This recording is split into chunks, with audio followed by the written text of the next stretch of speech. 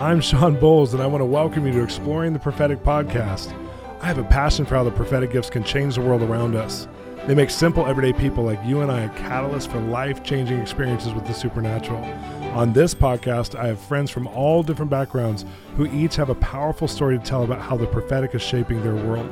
I invite you to be part of the conversation. This is Exploring the Prophetic. Today on Exploring the Prophetic, we have one of my close friends, Bob Hasson, who's a businessman and a leadership consultant who's helped our world in an incredible way. And one of the ways he's helped our world is he's taken the mandates, the big things of God, and helped us to simplify and practically assimilate those things into our world. And he's so good at, he calls himself a risk or fear manager. He's so good at helping you assess the risks you need to take. And instead of just telling you it's too much, he's good at telling you it's worth it, but also giving you wisdom and guidance and advice. And so he has incredible stories. He wrote a book not too long ago with Danny Silk called The Business of Honor, based on the best-selling book, The Culture of Honor.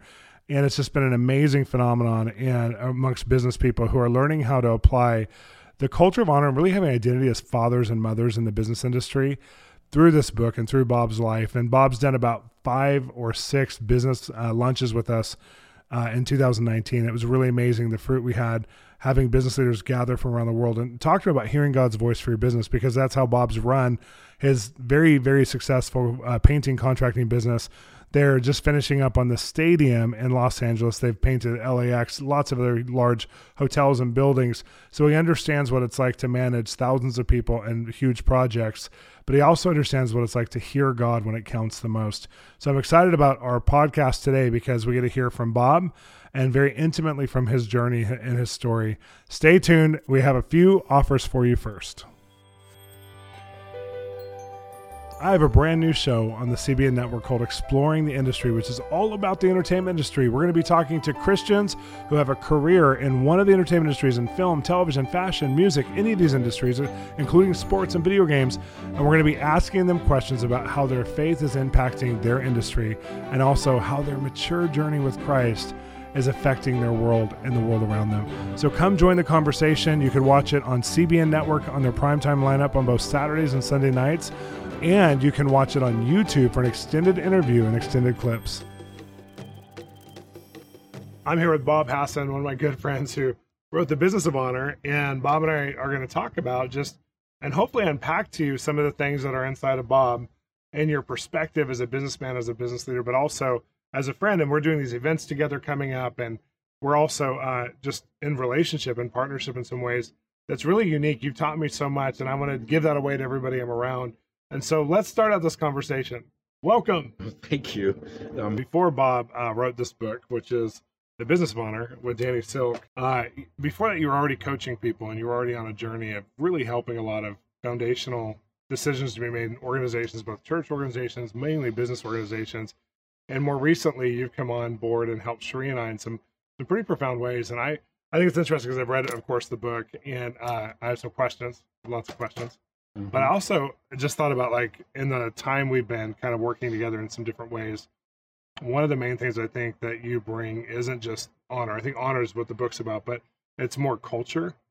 And I just, if I defined what you impart or what you bring is you help people to define their inner and outer culture. So inwardly, they have to go on a journey, but outwardly in an organization, they also have to go on a journey where their mission statement and what's on the boards, all the beautiful inspirational things we have in our companies everywhere actually becomes part of the foundation and fabric of who we are versus just nice things. And I love that in the book. In the first chapter, you contrasted Guinness and Enron and how one was a legacy company and one was really greedy, but they had all the right stuff. They had the right mission statement, they had the right values, they had the right everything, but they didn't actually live it out. They were just motivated by something else. So you've been on this journey, and I just want to say, come on, guys, have a conversation with us. You've been on this journey for a while. So here's my first question. How do you define just this thing of honor and culture that you impart, that you bring to the table? Well, I found that for me, hopefully this has gotten through and us working together, is that I define honor as what God sees in people. Yeah. God sees people in a certain way. And so I think I try to see people that same way. So it really starts too with yourself. So there's like almost learning how to take on God's honor for yourself and seeing yourself. Kind of, I teach at the end of the race with the trophy in your hand, Mm-hmm. but then also the way you work with other people. You have to see them in their fullness. You have to see you're borrowing faith, basically. That's interesting because, I dealt with shame so much in my life Yeah. that I'm not sure that I honored myself. I know that I honored people above me. And so, as I worked through all these issues of shame in my life and came to the point, 5, 6, 7 years ago, of really realizing that I was a loved child of God, then the honoring thing I seem to understand it more. Yeah. Well, I think that's interesting because one of the things you go through in this book, and one of the things you talk about a lot, is just that core message of identity, because you've gone through so much of that identity yourself. And I'm thinking about how you told the story of your Uncle Lou. Yeah. And let's talk about Uncle Lou for a minute, because your dad wasn't a visible example as a father figure in some ways. He had a lot of anger issues and a lot. You share that really vulnerably. Right. But your Uncle Lou became kind of a picture of a man to you. Mm-hmm. And so, there's the waterbed story you don't have to tell, but there's some stories that are key and how he became a symbol to you. Yeah, growing up, I always idolized him. He was sort of bigger than life. Yeah. And he was a corporate lawyer, and he drove a Cadillac. And he always had this money clip with $100 bills. so I just wanted to be like him. Yeah. And it was super fun. And he, I'd go down in summers and work in his law office, and he'd pay me, I don't know, $2 an hour. And like a good uncle. Is this on your dad's side or your mom's side? My mom's side. Okay. And so, but I just spent time with him, and he invested in me. Right. He loved me, and as I grew up, as became a young adult, got married and went into business, he just naturally poured into me. Yeah. Which is your first real example. So Uncle Lou became kind of an example of stability and of somebody who poured in these kinds of themes that you do now. In that season of life, I mean, that was when you first had, your first painting contract was because of Uncle Lou, right? Yeah, pretty much. I painted for all the lawyers around San Diego. There's a couple funny stories. The first time I bought my airless sprayer, he had to co-sign for the $1,500 loan to buy it. We strapped it in the back of his Cadillac with the hood open, and drove home. That's amazing. And then later when I was getting my first credit line, I was super nervous. Wells Fargo was going to come to the office, and I asked him, can you come and, help me out with this thing? And so he came. And these young bankers walked in, and they looked around at the office, and they were like, "Oh, this is a great office." And Lou said to him, "You two look like smart guys." And they said, "Oh, thank you." And he said, "What I want to know is, why would you even consider loaning Bob money?" Oh my God! And I said, "Oh my gosh, why are you here?" And they started laughing. And he broke the ice and talked to him about, here's all this financials, and we got the loan. Wow. I still don't know if he co-signed for it or not. I have to ask him. That would be a good question. But it was I just learned from him how to honor. He's a Jewish man. Yeah. And I watched him honor people without using those kind of words. Yeah. Use a sense of humor, do what he said he was going to do. His yes is yes, his no is no. And so that's how I learned.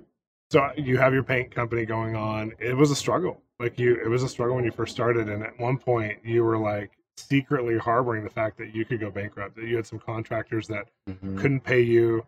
And you were young married, man, and you have Lauren, and you guys are going through, you're hiding this from her, trying to figure out, how do I manage this? And she's going to leave me. That's where you described you were at.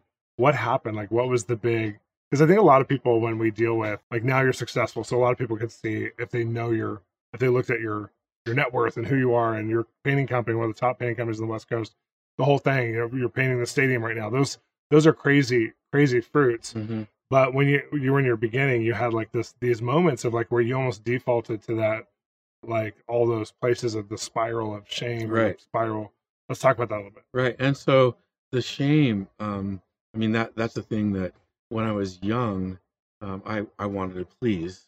I wanted to please, and in the late '80s, there was a real estate crisis, and lots of people were losing their jobs, and wives were leaving their husbands. Friends of mine were. Wow. And so at this point, these contractors went bankrupt, and half of our annual sales became uncollectible. Oh wow. And so I because of shame, I went into myself and said, I have to figure out, I've got to figure this out before I can go talk to Lauren. Yeah. Well, this was something that I couldn't figure out. Yeah. And, after, let's say 30 days, Lauren finally said to me, hey, honey, I am really concerned about you. What is going on? When I told her, she had this big sigh of relief, and she says, oh, I thought our marriage was in trouble. Oh, wow. And I was like, oh, I'm so sorry. I know. And by bringing my best friend into the struggle that I was in, she had all these ideas about how to, work out of it. And she said, it was so sweet. I mean, it makes me want to cry even right now. She said, even if we go bankrupt, we still have each other, right? Oh, I love that. And I just thought that gave me so much strength in here to go out and then fight the battle.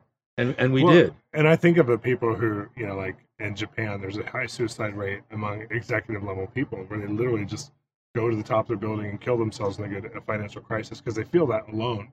And in America, it's more of an inward death. Like people just stop connecting. Mm-hmm. They stop living when they go through seasons of trauma or seasons of crisis.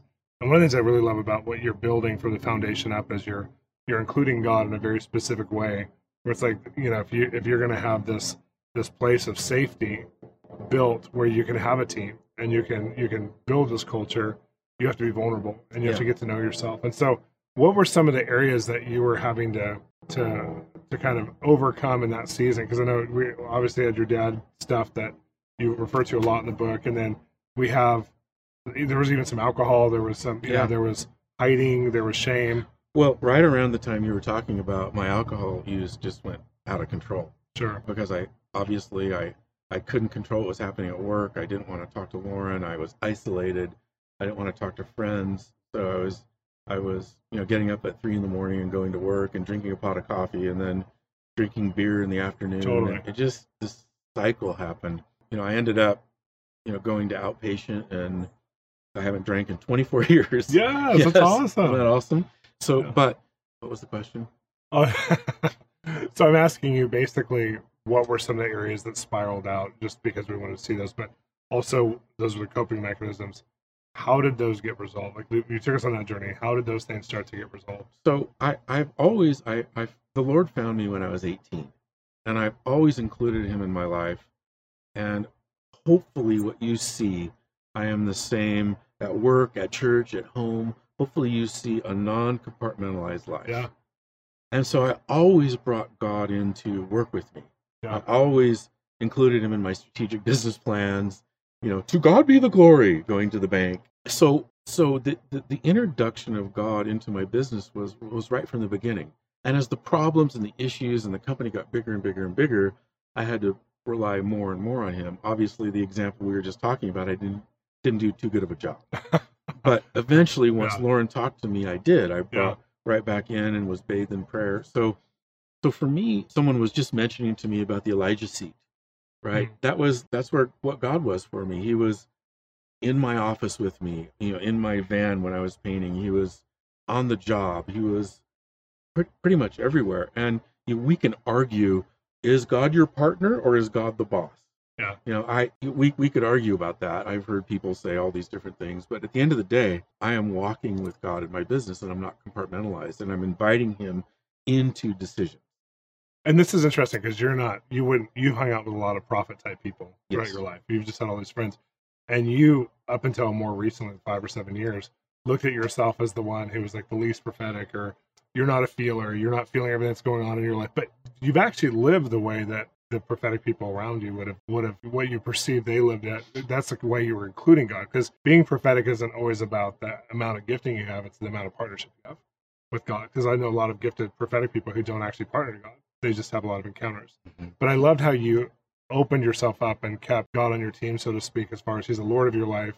I'm the same. I don't know. Yeah. Sometimes you partner with me, but sometimes you feel like the Lord. Sometimes you feel like the boss. I don't know. Like you're more than my CEO. I know that. Right. You're everything. Right. But you've since day one, you've included him, so you've had these stories, these moments where he came through in a way. Because I feel like a lot of people use excuses like I'm not the prophetic one, or I don't hear from God. And you had those excuses, but you included him as though you did. So consistently, you trusted your own ability to hear from God because He saved you out of so many times. I've been saved out of so many practical things, and just recently, I mean, and you've helped so much in all the books that you've written, and as I listen to you and see you at conferences and as you've prophesied over us, I've reframed it because this is your message, is hearing God. So for me, maybe I can't grab onto the prophetic. Yeah. But I can grab onto hearing God. Yeah. And so as I begin to relax into that, hearing God, I hear God. Yeah. And I've heard God for this and this and this and these practical things, and I feel these things because I think I got a stigma around the prophetic, and I think a lot of people do that. Like when your gift is on display, it is amazing, right? I know even you're amazed. Yeah. And so when I see that, I feel weird saying you just Well, I mean, like it's like I'm always amazed when there's levels of God, but there's that daily leading that you're talking about. That like when it comes to the gift aside, there's the walk with God, and of course my prophetic gift helps me. But there's those moments, and you've been with Sheree and I, where we have to make some decisions, where it's like the same way you're making decisions with God. It's that internal voice of God. It's the trust. It's the faith. And so no matter how much gifting you have, you can't. That won't excuse you from the big challenges of making decisions with employees or making decisions with finances. And it's still, you might get led by God in a sovereign way, really strongly a few times, but then other than that, you have the daily, which is just like marriage, just to give those moments, those high points. But then other than that, you have to work at it and develop it. Otherwise it doesn't happen. So I just say that in the sense of like, I think you've been around me now where you've seen the normal side enough too. So we see the times when God shows up, and then there's the times when I'm having to just press into my relationship. So I've seen you in these situations where you're having to trust what God has put in you is going to come out in practical decisions and hard decisions. Yeah. And hopefully what you're seeing with me in these things is a anxiety reducing ability to walk through hard decisions and make them with the help of the Lord. Yeah. Even though we're not saying, "Oh Lord, help us." No, I mean you're inherently fathering in just who you are and nurturing, and I think you model that like Uncle Lou did for you. You model because you walk with people in a real way. We talk about the business of honor. You create that atmosphere of honor. And one of the words I like that you've used both at some of the events we've done together, but also in the book, is an ecosystem. That all business is an ecosystem, and you're having to manage the ecosystem and the culture of that. And I think of like, we have a garden, and your wife has a garden, my wife has a garden, and there's so much to manage. You have to get the right soil blend. You have to get the right, the right watering. Who knew that would be married to gardeners? I know they become best friends. Who knew? But there's all these like the components that go into it, right? I mean, like Sheree buys the dirt and it's not the right dirt, so she has to recondition it, and she's devastated. It creates that place of trauma. Well, I feel like you do that with businesses and business leaders to help them to understand, like when there's anxiety, the dirt's freaking out. I'm going online to look at how to condition soil. We figure it out. It turns out perfect. You do that, and for other leaders is that you help them to see we just need some conditioner. So conditioner, but hopefully what's happening is you and other people that I consult with trust me because I've been vulnerable enough to say I've been through this, I've been through this, I've been through that. I've made more mistakes than you have, and I'm willing to talk about it. That was actually very comforting. One of the big areas we made a mistake and it lost this much money on our business side of things, and we're like, You're like, oh, that's nothing. You guys are fine. Like, let me tell you my story. Yeah. And you told us a story that was a big loss, not just a big win, which I think is really helpful because I feel like in Christianity, we're always looking at the big wins and we celebrate and almost idolize them versus the process of walking with God. And I think there was a part in the book where you talked about, there's a part of how you talk just in general where the win's not just a financial win in business. There's a relational win. There's a God win. And it sets goals differently. Of course, there has to be a financial win at some point. That's part of what we're doing is in business. We're trying to create resource, but that can't be the primary goal setting. And that goes back to the ecosystem. Talk about ecosystem for a minute. Well, I mean, okay. So you have a team right now that you love working with. How fun is it to go to work?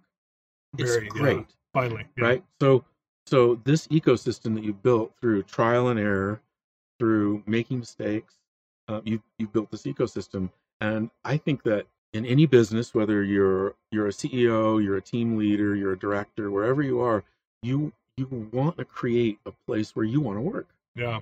where you feel comfortable coming in, where you feel comfortable saying, guys, I was up at 4 o'clock this morning worrying about this. Can we put this on the table and discuss it? Yeah. I know you guys have it. I know you guys have it covered, but I just have some thoughts about it. Mm-hmm. A place where you have this synergy that of well, and that goes mind. into, I think, like one of the things that you broke down for a lot of people, not just us, is that the independent nature versus the team player nature. Yeah. Where you teach a lot on team and including people, and there's no wrong answers. You want to hear feedback and input, which is really, you really do. Like you're not just doing it like as a nice leader. Like I feel like some people are patronizing when they do it. It's like everybody puts something on the table. That's nice. He already knows what he wants to do and goes forward in his desire. I feel like a lot of leaders are like that. And I think people know that. I do too. And like you've really put it out there where they'll just be subservient peons if you don't give them a voice and empowerment to grow. And then they start to bring ideas to the table. And you actually care about that with your company and even with our company, how we've grown. It's really interesting to watch because then people who would do their process, they might have strong leadership, but they'll do it very independently, who might dislodge in 3 or 4 years because they've never really been part of the team or they're just doing a job. And they become part of the family. We see those people who dislodge and we say, okay, they're alone. They're not submitted. They're not accountable. Yeah. They're alone. 3 weeks ago, we had this issue happen at work. We were in the round table at the operations meeting. I said, I think we need to do this. Yeah. And someone literally said, Bob, you're wrong.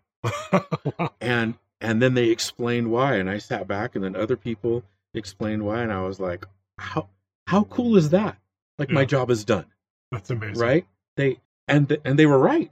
Yeah. And I hadn't considered the things that they considered. And I thought, this is like this. Let's go to breakfast. This is the best operations meeting I've had in a long time. Yeah. And I think I hear that. And then I also, like, I'm learning how to apply it. I'm learning how to apply it in my own world. There is that thing though, like, I mean, I've been a pastor and a ministry leader for so long and we're doing a business too. So there's that thing though where, and you said a few things about it where it's like, yes, I'm a spiritual father, but ultimately like you're also an employer. And there's HR, there's lines, there's things you can't speak into your employees about. There's things that they don't want you to speak in their life about. There's, you know, and as a pastor, I had free reign of, okay, let's have a chat. Let's go deep. And it's different. And I even think of that, like, ultimately you're going to make a decision, even if that person, if you had to tell them, thank you for your opinion, I actually got to go forward because ultimately the success or failure of the company is on your shoulders. The buck stops with you. So how do you deal with that tension of like, I'm spiritually a father or mother, but I also have to run an organization? And that one I don't get yet fully. Like I'm still learning. So it's so funny because Danny and I wrestled with this the whole time we were getting this book put together. And he said, you absolutely are a father and mother. And I was like, no, because you can't fire your family. Yeah. At work, you can fire people. But what the Lord showed me was that if I, as an employer or a leader, am bent towards the Father, then people are going to see the Father through me. Doesn't mean I have to have fathering language towards them. Yeah. But they're going to see the Father through me. And I could finally say, okay, I can relate to that. You could be a father and just have that culture inside of you. And the culture that I'm building is one that's, if you will, father-centric. Yeah. I do have people who talk to me like a pastor. Yeah. But my team has been working together for 15 years and over. Yeah. And and I think of that because one of the transformation ministries I'm involved with says, wherever you go, you're the pastor of that environment. So they tell it to businessmen, and I'm like, the only problem when you deal with that is that if you have an employee who blows out, or you have a contract that blows out, the person's evil and they're suing you or whatever. It's like those are different dynamics than the local church. Yeah. Local churches don't have employees blow out and trying to collect unemployment, or a contract that blows out and the guy tries to sue them for the problem. That would be very uncommon. Local churches may have one lawsuit in their entire existence. Right. Whereas businesses have legal actions and HR actions and different types of actions all the time. And so you could say, I want to default to relationship, but that has to go both ways. There has to be covenant for that to happen. And we're not dealing with like covenant relationships, we're dealing with a covenant God, a covenant purpose. Right. And so that's the part I think is like kind of messy for a lot of people, is where they're going, I want to apply the culture of honor. I want to be relational, but I also have to be a boss, and I have to be a leader, and I have to be, or I have to be under a boss or whatever it is. So people have said to me in the past, are you a Christian businessman? And I say, no, I'm a businessman who happens to be a Christian. That's good. And I mean, I think there's a line. I think that when we don't want to compartmentalize, we do want to keep our faith and all the things that the tenets of our faith that we hold, but we're operating a business and we have to operate it under the laws of Caesar, if you will. That's so true. So if people want to take another step in relationship, that isn't your obligation, but is your privilege. That's really good. That's really good. How do you deal with entitlement within companies? Like when somebody feels entitled to a project compensation, or somebody feels entitled to more pay, or somebody feels entitled to own part of the business, or someone feels, I've had that a couple of times when I used to work in the video game industry. That was one of the main things we dealt with, because it was such a new industry that an artist would start doing storyboards and say, well, I should get royalties on the entire art of the game, but there was no structure for that in the whole industry. I was working for Universal, so those are the biggest companies. But I feel like this generation breeds a lot of like, people don't know how to evaluate their worth and their value. And so they just come up with ideas. Like I feel like if I'm working this way, I should get this kind of compensation off, or I should get this, or you should give me this kind of promotion. Or I have leadership in my life, so I should be a manager in this area. How do you deal with that kind of thing in a right way? Well, I'm actually writing a new book about that. Oh, wow. Very thing. Come on. And I'm very passionate about what you just said. And I think that work ethic is a huge thing, and character is a huge thing. And a lot of people in this age don't understand work ethic and character. And so there are dues that have to be paid. No. And I know that sounds old-fashioned, but when you graduate with a degree and you go get your first job, you are going to be working 60 hours or 70 hours a week. Yeah. You're probably going to be working for a company that doesn't have a social justice cause. You could go to work for a nonprofit. You could go to work for a nonprofit. You could go to work for a church. You could go to work for Tom's, giving, or Patagonia, not Amazon anymore, but they used to have social justice. Yeah. And so if you don't do that, then how are you going to stay passionate about what God's called you to do as work versus whatever your social justice passion is? And my answer is, listen, you have 40 hours a week after work to follow your passion. And I think that this entitlement is an interesting thing. And I think if we focus on what our character is and our work ethic, then all the things that you mentioned will come. It's a process and it takes time. Yeah. You didn't have these fantastic words from the Lord 30 years ago. God was training you. You say it all the time. I just went out and prayed for everybody. I got the church directory and started having words for people. Yeah. I mean, you put your dues in. Yeah. I was like over 1,000 people a year just to try. I know, it's unbelievable. That's not even a joke. I mean, for real. I know. I do think that's interesting, because I feel like, I was reading this one book from this sociologist, and he said that, there's a generation of leaders. We've had a non-war generation. So there's a generation of leaders who would manifest after wars, and the soldiers would come home from battle knowing they probably would never have a very successful life when they got home, but their children could. Mm-hmm. And so they kind of lived in PTSD and all kinds of stuff that was undefined at the time, alcoholism, whatever. Mm-hmm. And there wasn't a lot of them that came as a cream of the crop up in society, but man, they made way for a whole generation of people too.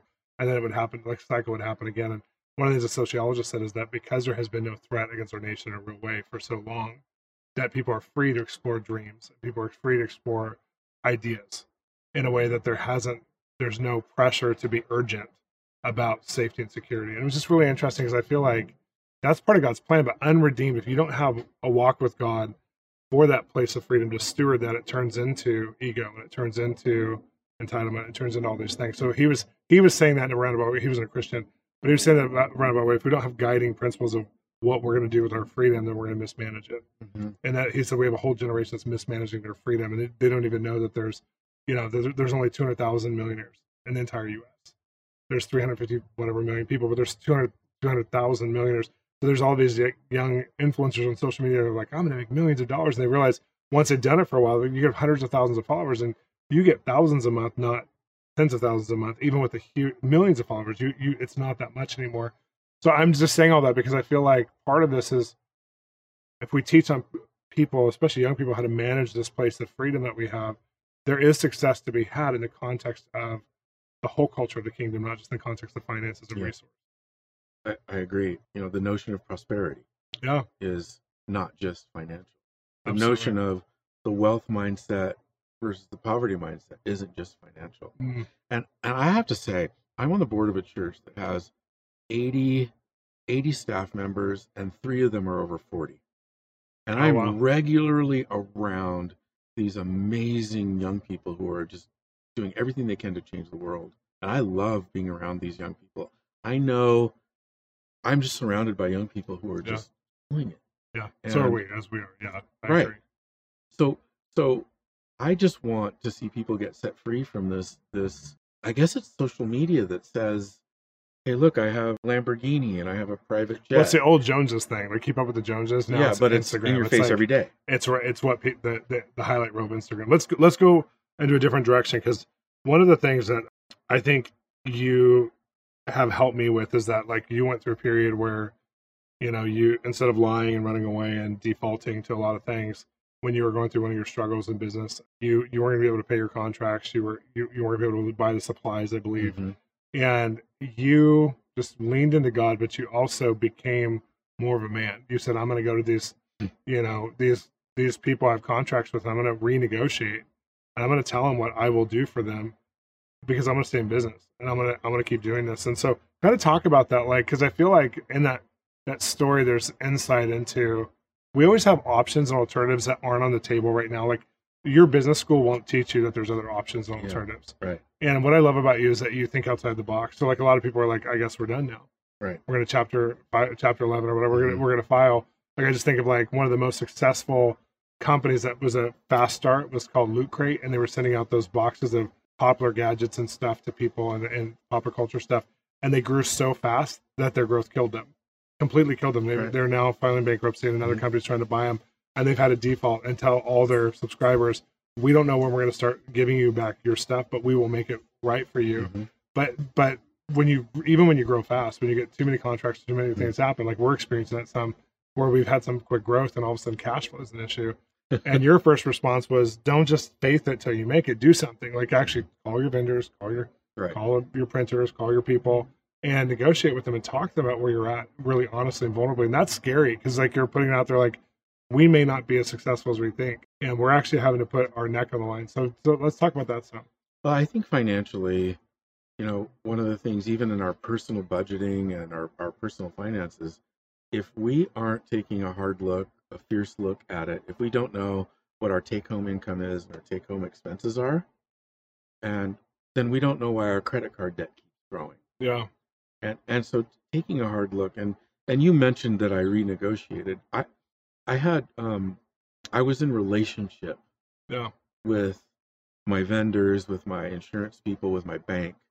And so the only thing that I knew can I just say this? So, like, those of you who are watching, if you're a business person and you don't know your banker and you don't know your insurance guy, like, it's just a phone call. It's not like there's no personal relationship. One thing that I've always had a little bit of, but you have a lot of, is huge equity relationally with those people. Yeah. So, like, when they're too busy, they'll still call me back. And when there's a Christmas time, we're trying to give them something. Like, we're just trying to be involved with them and, like, know about their kids. Like, your bankers, you guys have been on a journey together. Your bankers' family. You guys have done some trips together. You guys have done, like, some real stuff.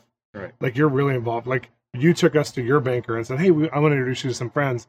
And it opened up an opportunity. You Uncle Lude us. You opened up an opportunity to us because of a deep relationship. And so I do want to camp there a minute, because when you say that, it's not just a power statement. This is like a practical, you and Lauren know the people who are involved, the people who are your housekeepers. You're deeply invested into their lives. Yes. Not just like, we have all these people working for us. I think we're covenant people. Yeah. Right. I think that's the way to say it. And so as this situation became untenable, as I recognized I'm not going to be able to continue in business, the only option I had was to go talk to these people who I owed hundreds of thousands of dollars to. And when I called my paint supplier and had him come in, and I said, look, here's what's happening. These people have gone bankrupt. I can't afford to continue to buy paint and pay you on the past debts. So what I want to do is I'd like to stretch out this. And he looked at me in the eyes before I finished, and he said, this is the first time anybody's called me before there was a problem. Isn't that amazing? Yeah, because there wasn't a problem yet. I still was current on terms, but I saw what was, and I said, well, I don't know how else to do it. And so he said, well, what do you want to do? And I told him I'd like to make payments out this much a month on the past debt, and then on the current jobs we have, I'd like you to partner with me, and you get paid monthly on those. And he said, great. Yeah. And I was shocked. I was floored, because I thought, and then it went down the line to my insurance agent, to my banker, and they all said, just tell us what you'd like to do. We want to partner with you. We want to help you. And the thing I found out then was that when you're in partnership with other businesses, they want you to succeed. That's so good. That's so true. They want to be in partnership with. They want you to, and they will do whatever it takes. If we put our head in the sand and we don't return phone calls because there's a problem, if we are kind of running away from the problems, by the time the creditor calls you, it's too late. Too late. You've actually destroyed the relationship. That was my point. Yeah, I just think that's so beautiful, because I feel like there's people who get in the mentality of it's where you were with the negative identity, which is shame, hiding, disconnecting. But positive identity causes you to go, even though this is a painful and embarrassing phone call to make, I'm going to call the creditors before they would ever call me. I'm going to go negotiate the terms. I saw them. Yeah. And see, one of the things with this society that you alluded to is people don't know it's a text, it's a phone call, maybe it's a phone call, or it's email. I saw them, and I have to say, shame was running rampant. I did not know if these people would help me. Well, it's interesting, because I used to have properties back when I was in Kansas City, a number of rental properties, and I went through a really bad illness back in 2000 where I almost died, and at one point they were Section 8, so there's people who were on welfare, lived in the housing, and they both defaulted, and so it was like 9 months in, and I just had no income coming in at all because of being sick. So I called the banker, and he called me back, and he was the vice president of the bank, and he said, Shawn, we've done so much together. This is such a little property. I'm going to go ahead and basically foreclose this out if you want me to, but without the foreclosure. We're going to eat your debt. We're just taking it away. And he goes, we still have all these other properties. They're so successful. We can resell this so fast. I know you're sick. I just want to help you. But it's because we had this hand-holding partnership. So, he called me, and when he called me, he said, we have all these relationships on these other properties, and this one, it's really easy for us to resell. It's not really your fault. There's nothing you can do, I know, physically. So let us just eat this one for you. And so basically it was like a non-foreclosed foreclosure where they just took it. And I was upside down at that point because the market had turned a little bit. And so that wasn't any of the other properties, but that one would have I was going to have to sell something. I couldn't get another loan because of being sick. I didn't have an income, whatever. It was so beautiful. It was like, what a relationship. So the thing about that story that's so beautiful is that you had relationship with him, and he wanted you to succeed. He did. And he helped you. We had other interests together. Yeah. And so it's easy for him to help me with the wine because you're right. He wanted me to succeed. Yeah. I learned so much. You're in this amazing partnership, and God answers this deep need that you have with this incredible miracle, this practical miracle. And these are things that we don't talk about, these practical miracles. Like, okay, the guy's foot grew, or he's got sight to his eyes, or he was raised from the dead. That's awesome. Yeah. I'm not demeaning that at all. No, I know you love those things. I love them. But people who are watching, I want to end this with this story because it's kind of my favorite Bob business story. When you had to go in and negotiate for the money that was owed, and God gave you very specific instructions on what not to do, which was basically you couldn't talk. But you tell us. We were just finishing a project. We had a mediation session on a Wednesday. The reason I know that is because we had home group on Tuesday night. Okay. I had, through Bible roulette, ended up on Jehoshaphat, and the story of the armies attacking from two sides, him not knowing what to do, so he just sang. Yeah. Right. And the armies. The end of the story is the armies turned on each other, killed each other. They went down and plundered. So the next morning, I was supposed to meet my team in San Diego, but I had them meet me, an hour and a half up. And I drove and sang with Jesus Culture. So instead of meeting with my team in San Diego, I just drove and worshiped the Lord. And he started speaking to me that when I got to this meeting, I wasn't to say a word. And they owed you money or? Millions. This was a big deal. I remember. Yeah. I just asked you for everybody. Okay. A lot was on the table. And I thought, this is ludicrous. This can't be the Lord. And so how do you worship and argue at the same time with the Lord? But that's what I was doing. And I got convinced that, this is what he wanted me to do. And I have to say, in my company, no one else talks, really. They're all detail people, and they're brilliant at what they do. But I am the negotiator. I am the guy, the mediator. I'm the one who normally at these meetings, I'll go set the table, here's what our claim is, and this is what we're asking for, and this is the facts behind it. Well, I was convinced that, this is what the Lord wanted me to do. So when we got in the car, they started a meeting prep, and I said, guys, told them this whole story. And so they started arguing, like, you can't not talk. I can't imagine. I mean, they are arguing, it's like, mediation. Do you know how much you is at stake? And I was like, trust me. Yeah. I know how much is at stake. So we got into this, there's 20 people, lawyers, contractors, owners, representatives, and us. Wow. And before we even sat down, this guy said, okay, let's get to the details. And so for 2 hours, I sat and watched my team discuss details. This man at the end of the table stood up and he said, Bob, come with me. Come to my office. We're going to get this done. So I took, I had some piece of paper and a pencil and pen. I walked back through this maze to his office, and he sat down sort of facing his computer, and he had a calculator, and he was looking at his computer, and he's not looking at me, and he's doing this with the calculator, and he says... You haven't said hi. You haven't said I haven't said a word. And he says, okay, Bob, I'm willing to offer you this, which wasn't acceptable. So I started writing. Now, out of the corner of my eye, I see him sort of look at me, but he's still like this, and I don't say anything. And he says, okay, I don't care what you say. This is my last offer. I'm going to offer you this. So I thought, being the good Jewish boy that I am, maybe I'll just do this again. And so I started writing, and I don't know if I was writing in tongues or not. Maybe I was. Yeah. And I see him out of the corner of his eye doing this again, and he stands up. This is my final offer, and he throws this number down that's more than what we wanted. Wow. And so I just looked at him and stuck out my hand. And as he's walking out the door, he shakes my hand, and he says, "Come on." And we go back to the conference room, and he says, "Okay, we're done. You guys need to do this, this, and this. Get the paperwork done. We're going to get them paid in a week." That's amazing. And then they ushered us out. And so this is a really cool business story, right? It's a practical miracle. God did all this stuff. But as I thought about it on the way home, the Lord said to me, "Bob, I've given you this incredible ability to understand people, have discernment, to be able to negotiate and mediate. But I want you to know the gifts from me. And I want you to know that I just wanted to show you what I can do." Yeah. Oh, it's so good. And I just felt so cared for personally. So this was a business miracle that people love the story. But for me personally, it just showed me, how much God loves me. Yeah.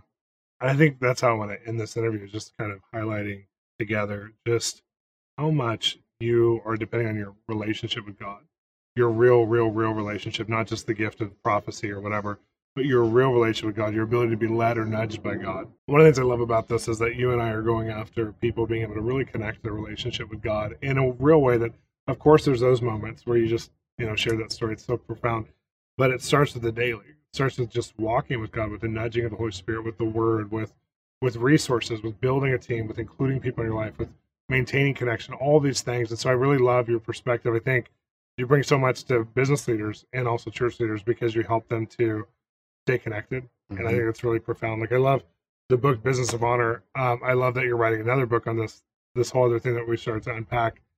But there's something just in you that's impartational when someone's with you. And I'm so glad we're doing these events together because I feel like people are going to get this dose of Bob where you actually bring culture and it changes the way people think. You're atmospheric. So I'm so grateful you're atmospheric. I'm so grateful people get to have what Sheree and I have experienced from you and what our teams and some of our favorite churches have experienced from you and some of our favorite businesses have.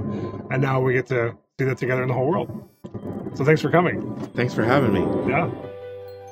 I wrote a free ebook for you. It's called Prophecies, Prayers, and Declarations for the New Year. And it also has a biblical viewpoint of how to look at your year. And there's a number of other things like quotes and poetry. But I'm going to just read a little section of the prophecy for the new year. And this is from God. "I created time to serve you. It is my resource to you. I can reveal my love day upon day, moment upon moment. Before I ever created you, I dreamed of you for an eternity. There are so many things I put inside you that will find more expression and placement this year. I have talents, skills, relationships, resources, ministries, projects, and purposes, all to be revealed in this coming year that will show you the depth of my love for you." There's a lot more to this prophecy, and I'm going to encourage you. All you have to do to get the whole free ebook, it's a beautifully laid out ebook, is by clicking on bolzministries.com/connect, putting in your email address, and we will send it to you right away. Thank you so much, and have a happy holidays and wonderful New Year. Thanks for listening to Exploring the Prophetic podcast. I'm your host, Shawn Bolz. I want to encourage you to stay involved with us. Continue the conversation online by going to our Facebook page. Shawn Bolz is our Facebook public address. Also, you can visit us at www.bolzministries.com. And if you're enjoying the podcast, make sure to subscribe to it. It's Exploring the Prophetic with Shawn Bolz.